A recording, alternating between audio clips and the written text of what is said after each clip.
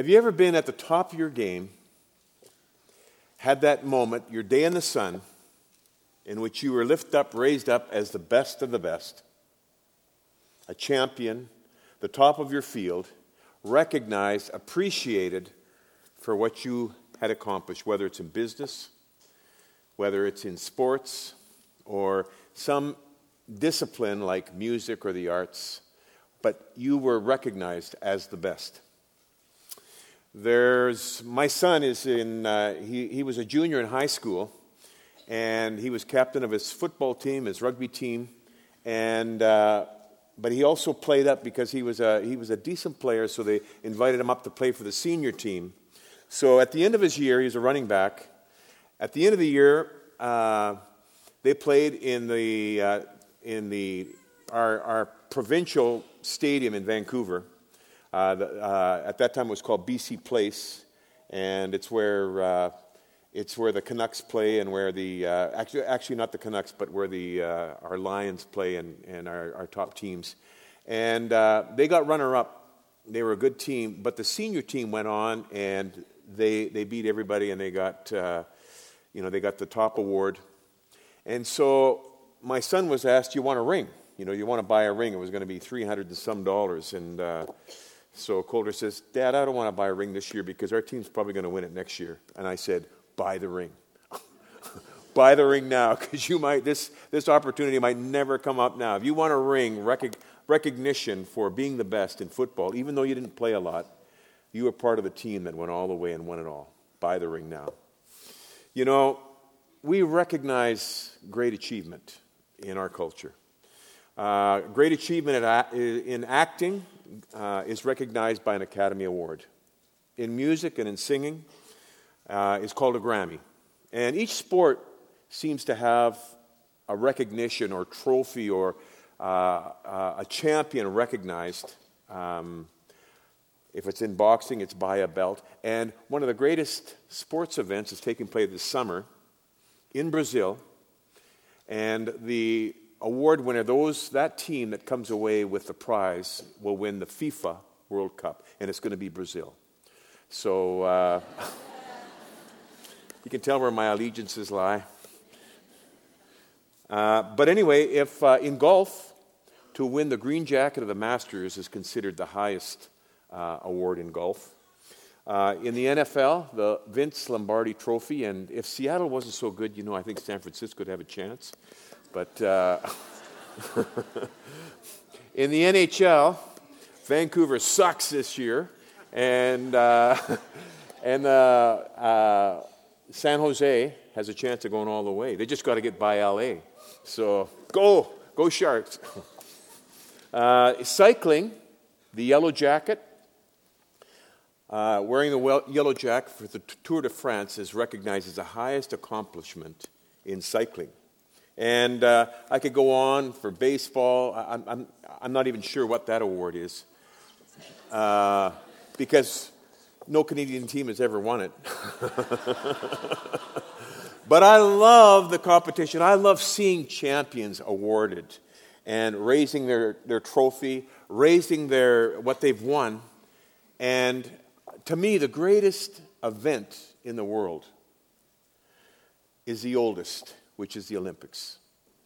And everyone is going for that gold medal. Canada never showed up for years.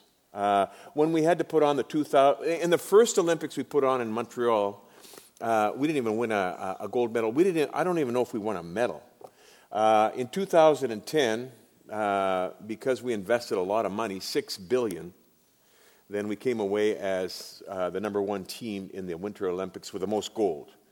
This year we came third. U.S. came fourth because we got a pretty good hockey team. Actually, we got two good hockey teams, the women's team and the men's team. But you know something? You're in a nation that creates champions. You're used to it. This is new to us. You're used to creating and raising up and training and preparing men and women who become champions. And you owned it in this Winter Olympics with the half pipe in both snowboard and in skiing. You probably weren't aware of that. And 2 months ago, 2,870 athletes from 88 nations in 98 events in 18 disciplines of winter sports met in Sochi, Russia. It was the most expensive sports event in history, as Russia poured out close to $55 billion, not million, billion dollars to have a team that would come in first. And, of course, Norway came second, Canada, then the U.S. You won way more medals than us. We just won one more gold.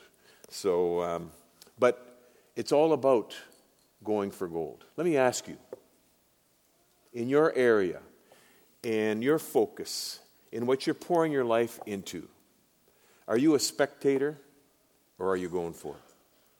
Are you totally sold out in going for it? Because to go for gold, when you train your champions, when you train your Olympians, it's total sacrifice.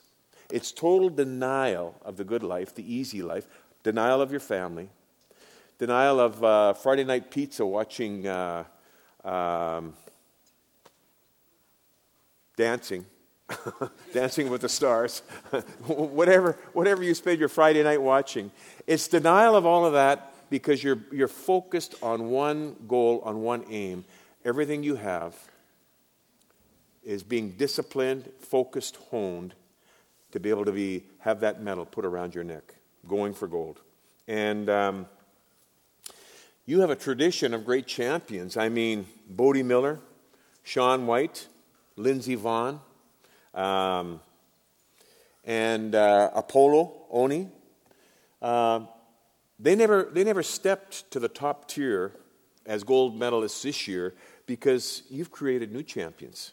I mean, people like Sage Kostenberg, Jamie Anderson, David Weiss, and Meryl Davis and Charlie White, who were just killing it on Dancing with the Stars, as well as being the best in the world in ice dance. I mean, you have a tradition of champions and of gold medal winners gaining the gold. It takes total commitment to get there. Where is the spirit of sacrifice for God in North America? Where's the willingness to risk it all to win the prize, which is a golden crown, which we lay at the feet of Jesus one day? Where are those who are going for it spiritually? Where are the champions of the faith? Where are those who are making a huge impact for God in going for gold for God? I can't speak about this nation, nor can I speak about my own nation. But I can speak about this church, Neighborhood Church, that I see here a spirit of sacrifice. I see here those who have a missionary vision. I see here people who are committed. This is a missionary sending church, a missionary supporting church, who are much like the corporate sponsors in the Olympic Games, who are supporting those who are going and even sending out those who are going for gold for God. Turn in your Bibles, please, to 1 Corinthians chapter 9. I'm going to be focusing on two passages, 1 Corinthians 9, and then in Philippians chapter 3, verse 7 and following. 1 Corinthians 9:24. Do you not know that in a race all the runners run, but only one gets the prize? Run in such a way as to get the prize, as to win, as to gain gold. And then in Philippians chapter 3, verse 7. But whatever was to my profit, I now consider as loss for the sake of Christ. What is more, I consider everything a loss compared to the surpassing greatness of knowing Christ, Jesus my Lord, for whose sake I have lost all things. I consider them rubbish. Why? That I may gain Christ and be found in him. And then down in verse 10, I want to know Christ and the power of his resurrection, fellowship of his suffering. And then in down in verse 12, I press on to take hold of that which Christ took hold of me. But one thing I do, forgetting what is behind, straining toward what is ahead, I press on forward to the goal, to win the prize for which God has called me heavenward in Christ Jesus. Neighborhood Church, let me share with you about your champions, those who are going for gold for God in Cuba, those who know sacrifice, who know denial, who have poured out blood, sweat, and tears for the sake of the gospel, those who have left their families to go to other parts of the country to win those communities for Christ. In a communist country, in a country where there has been persecution in past, severe limitation even today, but to gain the crown, to one day put at the feet of Jesus. Rodolfo Suarez was born into a family of spiritists. Santeria is the religion encouraged by the government of Cuba. The lady you're seeing on your screen is a santera. She's a priestess.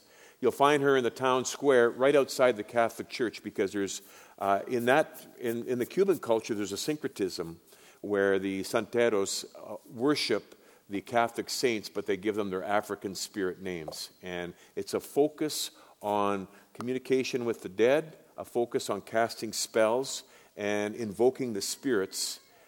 And Santeria is a dangerous practice.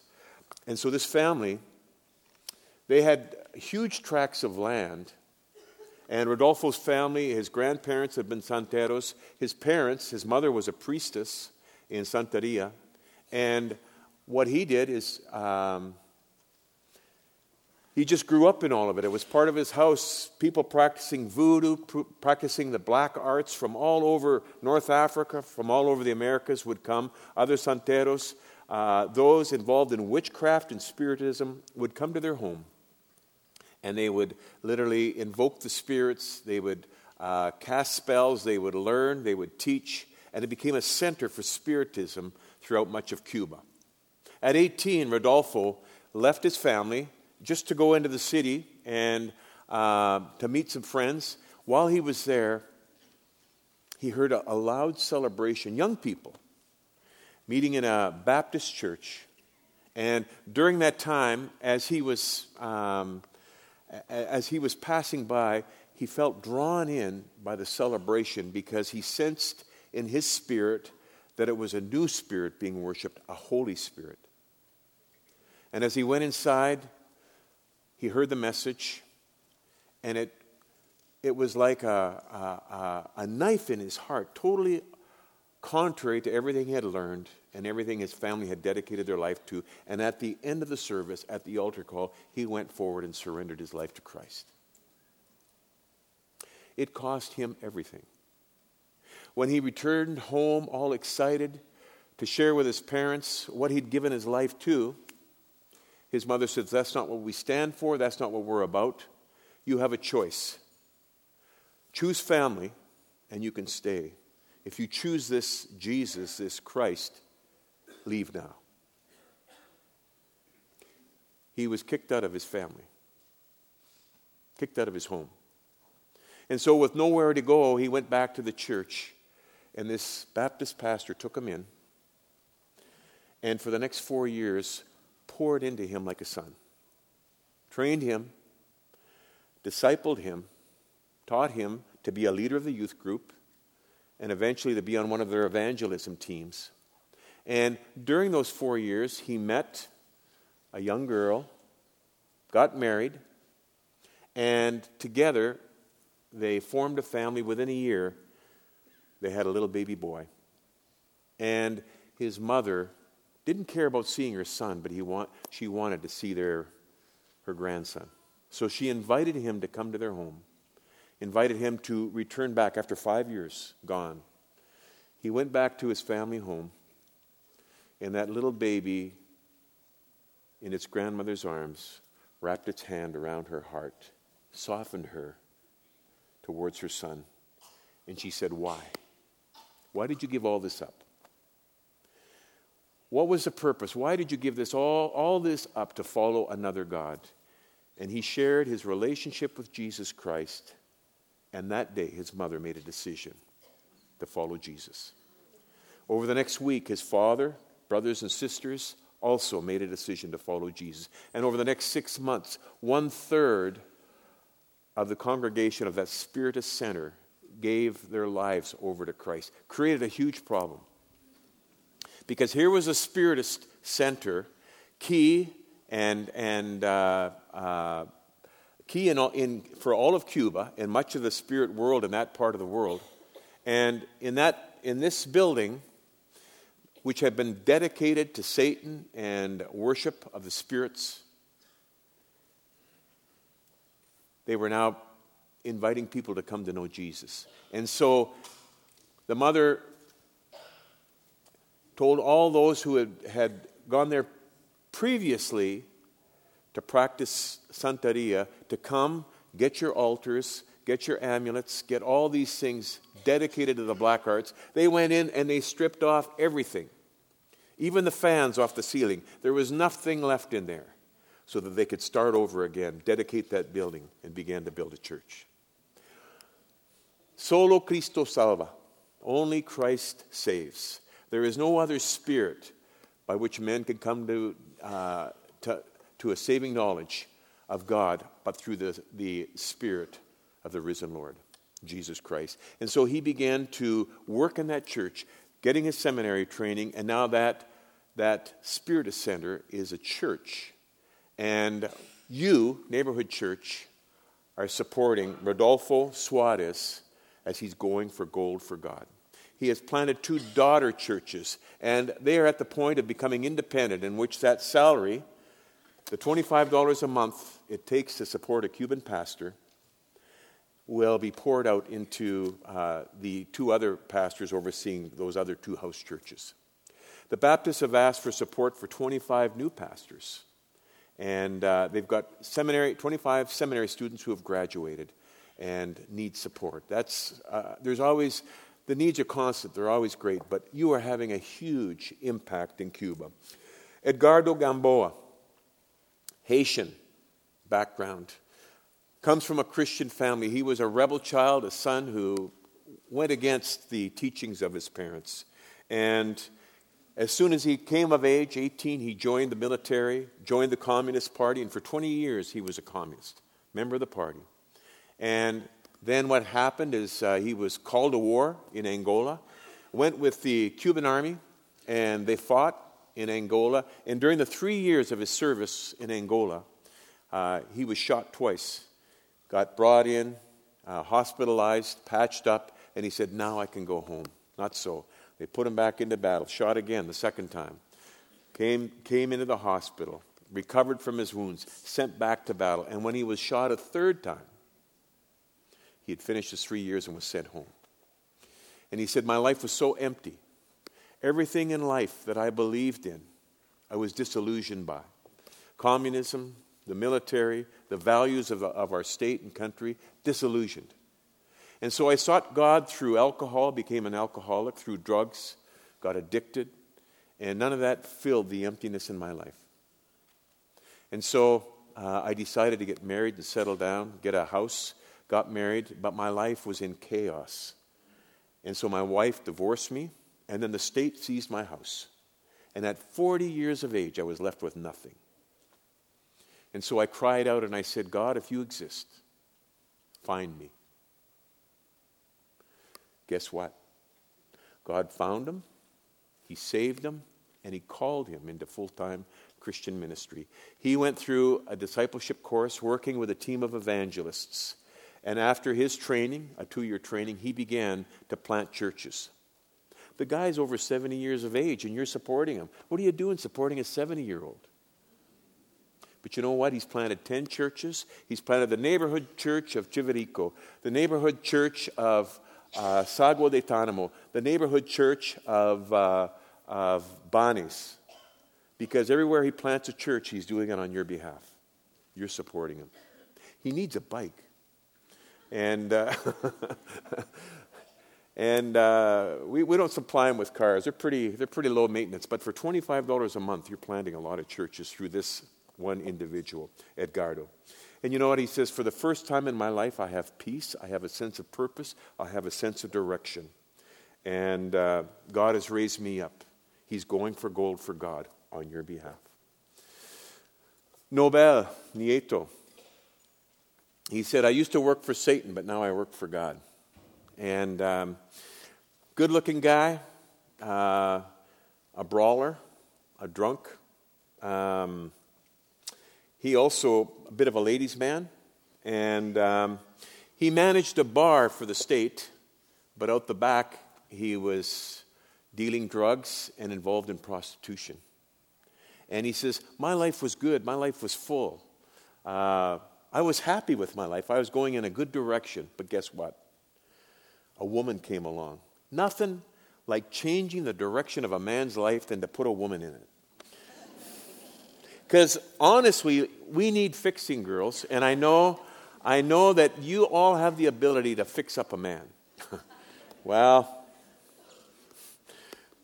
Nobel needed fixing, and he saw in his wife, or not his wife yet, but he saw in this young woman somebody who had great faith, had great focus, great determination, and who had a peace in her life that he never had. And so she invited him to church, and to patronize her, he went. Then he went a second time, then he went a third time, then he went many times. And then one Sunday, she waited at the altar for him to come down to receive Jesus Christ as his Lord and Savior. They were married. And now together they're planting a church, and they have this little thing called a happy hour. Unlike the happy hour we have here in North America, where they're meting out all kinds of beverages and peanuts and big screen TVs, there it's groups of kids that after school, they come into their home and they memorize Scripture. They get portions of Scripture. If they memorize so much, they'll get a New Testament. They're given a drink, and they're given some candy, and they can win awards for being in a relationship or for knowing Bible verses and knowing the story of Jesus. The church he planted had 20 people in it. It had 0, but doing door-to-door visitation. He and his wife, through their happy hour, had a church mostly of young kids and elderly. But when I met with him 2 weeks ago, they had 10 people that were being baptized that were going to join the church, and another 12 that had accepted Christ in a 2-week outreach. And so the church was growing, and he was on the verge of planting another church in the area where they had been door-to-door evangelism. And again, Nobel Nieto, going for gold for God, and another one of the missionaries that you're supporting. Let me tell you about Victor Torno. He was a captain in the Cuban military, made good money, 3 times the average salary, $75 a month. The average wage in Cuba is about $20 a month. And you're supporting pastors at $25 a month. Part of that goes towards the conferences, transportation costs, and some emergency needs that they have. And part of it, what we do is we also take in funds to buy pieces of land in the communities where they're working in so they can put up a pastoral home. Most of them will have an old rundown home. They go in. Many of them live in a house with guano roof. It's like a palm frond, dirt floors, and but they're willing to deny comforts in order to establish a work of God in those communities. Victor, he felt he had no moral compass, was an alcoholic. He said God didn't exist because we were taught by the state that there is no God, that God was dead, ceased to exist, never did exist. But when my dad died, Victor told me, I had such a yearning that there must be more than this. I had such an emptiness in my life that if this is all there is, then what hope is there for any of us? And so he began to cry out to God. And in his seeking and his searching, he was taken in by a Pentecostal pastor, invited to come in and talk about this emptiness. And that pastor led him to the Lord. I should say a Baptist pastor. I had the privilege 3 years ago of being in that church when Victor, his wife, and his son went forward, part of 18 who were being baptized that day and surrendering their life to Christ. He quit the military. He was going to get kicked out anyway. Quit the military and said, Lord, here I am. Use me as you would. And God began to use him. He's planted one church in the community of Nicaragua. There's a small village in Holguin province named Nicaragua. So he's planted a church there, and he and his wife have planted 2 other cell groups that will grow into a church, and they're totally sold out for God. But you are supporting Victor and his wife. Neighborhood church, these are just a few of your champions. These are some men and women, outstanding, committed, totally focused, that you are pouring into to win Cuba for Christ. Now, I gave away my bracelet. I have a little bracelet, a black bracelet on our table that says Cuba for Christ. Many of you have invested. Go to the back and grab one of those bracelets as a reminder that this church has a huge part, a huge role in winning Cuba for Christ. Just last year alone, you have 120 workers. And in 2013, they ministered to 49,664 people. And the reason I know those statistics is because every 3 months they have to send me a report. If they don't, there's no salary. And so I get outstanding reports from my Cuban workers. 11,004 decisions were made for Christ in 2013, 2,338 baptisms, 61 churches planted, neighborhood churches in those villages, in those towns, 136 prayer cells, including prayer cells in the prison cells of 20 of Cuba's prisons, and 36 of the churches became independent, in which the pastors you were supporting said, thank you very much, neighborhood. We no longer need your support. You can transfer those funds to another young pastor that is being raised up by God. You've had a huge impact in Cuba of those young men, young women, some of them old men, going for gold for God. Now let me tell you about the sports ministry. If the church planners and evangelists are doing an amazing job, the sports ministry is having even a bigger impact on the youth of Cuba. Osmani Sosa grew up with the dream of every Cuban boy to be a national hero, a champion in the sport of baseball. He was at the top of his game, and in the mid-90s, he played for the national team, actually in the late 90s, the national team for 4 years. He was a household name like Sammy Sosa was in the Dominican Republic. During his glory years, he said, us as athletes, we would reach a level of conditioning and of athleticism and of giftedness where we were very much on par, so we would need something more to give us an extra added ability or strength or power. And so I would invite the spirits of Santeria to fill me, to give me that power. And he says, I found that my pitches were more controlled. I found that I had this inner power, but at great price. I didn't sleep well. I struggled in my relationships because there's a great cost when you dedicate your life to Satan. But he says, what happened is one day my mother changed. She went to a church and she told me about this Jesus that she invited into her life at church. I could see her prayers being answered. I could see the changes coming over my mother's life, and I wanted those for myself. So one day when she invited me to church, I went to church with her. That was the end of my baseball career. The government, my coaches, my other co-team members put pressure on me to quit. I said, I can't quit because I sensed God calling me to start youth teams, working with youth, baseball, volleyball, soccer, basketball. And at that point, my salary was cut. I had no income. We had our first daughter, my wife and I. Has 2 daughters now. But he says, my life was finished, and I didn't know what to do, so I said to God, you go before me. You order my next step, and I'll take the one. I'll take the step that you put down. You know, at that time, Mark and these big, hairy, bodacious guys came into Cuba. And I know because I've roomed with some of them. And at that time, they came in, and one of them was just a little bit crazed. His name was Doug Foxworthy. And he came in very focused, very intent on fulfilling a vision that God had given him. They came in with 8 sets of uniforms, and I thought, are you guys nuts? I am so glad that groups don't tell me what they're bringing into Cuba, because I'll try and discourage them.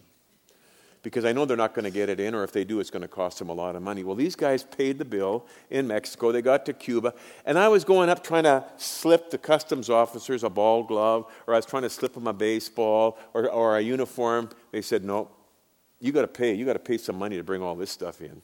They got it in, and they started 8 ball teams, youth ball teams. And then Doug took me aside. And actually, Mark and I were in the church when he stood before the church, and he said, God's called me to plant 600 youth ball teams in Cuba. And I looked at Mark and I thought, is he nuts? I mean, what's reasonable? 10 teams? What's possible? 100 teams? 600 teams? Are you crazy? And guess what? I don't know how many years ago that was. But we've been, just before that, at the end of the 90s, God connected me with Osmani. You as a church are supporting 6 managers, and they train these kids, many more. They've got a number that are working, that they don't have the funds. These are 2 of them right here. And that guy on my left is the coach that coached Osmani when he first came in. Now he's one of the managers working for this church, and the man beside him, those guys are just brutes when it comes to baseball. And what they do is they put the kids through a 10-week course in order to qualify to play for a tournament. If you want to play in our provincial tournament and eventually in the national tournament, you have to take this 10-week course. It's called the Life of Jesus. Guess what? The name they use, the course is about life of Jesus, but it's called Vencedores, Overcomers, is the name of the course. Last year, they preached the gospel to over 90,000 kids and parents and people that came to the games. 14,000 plus decisions were made for Jesus Christ. They engaged and involved 14 denominations in the outreach. They started, get this, they have now started 670-some baseball teams. Doug's goal of 600 was reached last year. Over 200 since 2012. They have trained 125 pastors to raise up their own ball program in a sports ministry in their local churches. Let me ask you this morning, are you in the race? Are you going for gold? Or are you as a spectator? They say there's 3 types of people in the world. There's those that see things happen, that watch things happen. There are those that say, what's happening? And then there are those who make things happen. Doug Foxworthy was a young man who made things happen. And there are many of you here in this congregation this morning. You know what? Cuba would be greatly diminished without your involvement, because you have made a huge impact in Cuba as these young men and these young women are going for gold for God.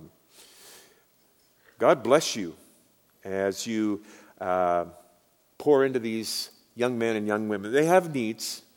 I had a family that came up and said, I mentioned the need for mules this morning. One family said, we'd like to support 3 mules. I said, if you provide for the mules, you can name them. So this father named 1 after his wife and 2 after his kids. I'm just saying. A mule is an all-terrain vehicle in Cuba. Some of our pastors are working in urban centers. They need bicycles. And there's a huge need for bicycles. I know one pastor, I saw 5 people on a bike. 5, and we've seen, I don't know how many guys we've seen on motorcycles in Vietnam, Mark. More than that, for sure. But I've seen 5 people on the bike. The baby on the mother's back, a kid sitting in a little half seat on the front, someone on the handlebars and someone on the back. They'll use it to go and plant other churches and to minister 2 and 3 times a week in their cell groups around the city. And there's a big need for Bibles. Pray, please pray, that the Bibles already in Cuba, at one year we provided 100,000 Bibles, then they're gone. We know there's Bibles in Cuba that the government's sitting on. We're praying that they'd be released, and I'm even willing to buy them. Even though they've been paid for, I'm willing to buy them to get them in the hands of our church planters and evangelists. We have a need for land, and we can buy sometimes land with a house on it for $500 up to $1,000. In the cities, it's much more. But the pastor will move his family in. The living room becomes a church, and they'll make an impact. And neighborhood church of that community will be a small rundown house with little bench seats. And sometimes the pastor will be preaching from his own bed to a congregation lined up in front of him. Thank you.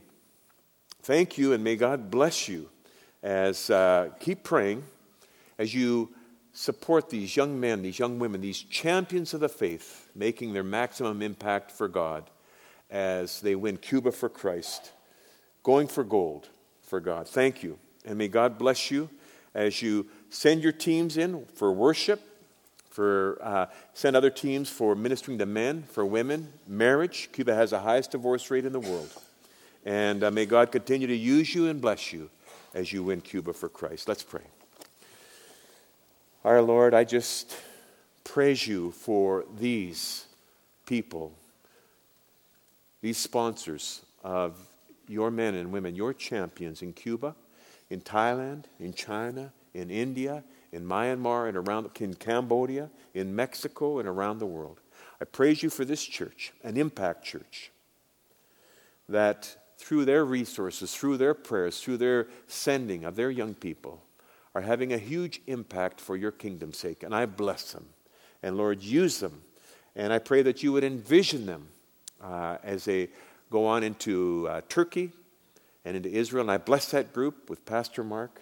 And Father, I pray that you would multiply yourself through these, your people, in Jesus' name. Amen.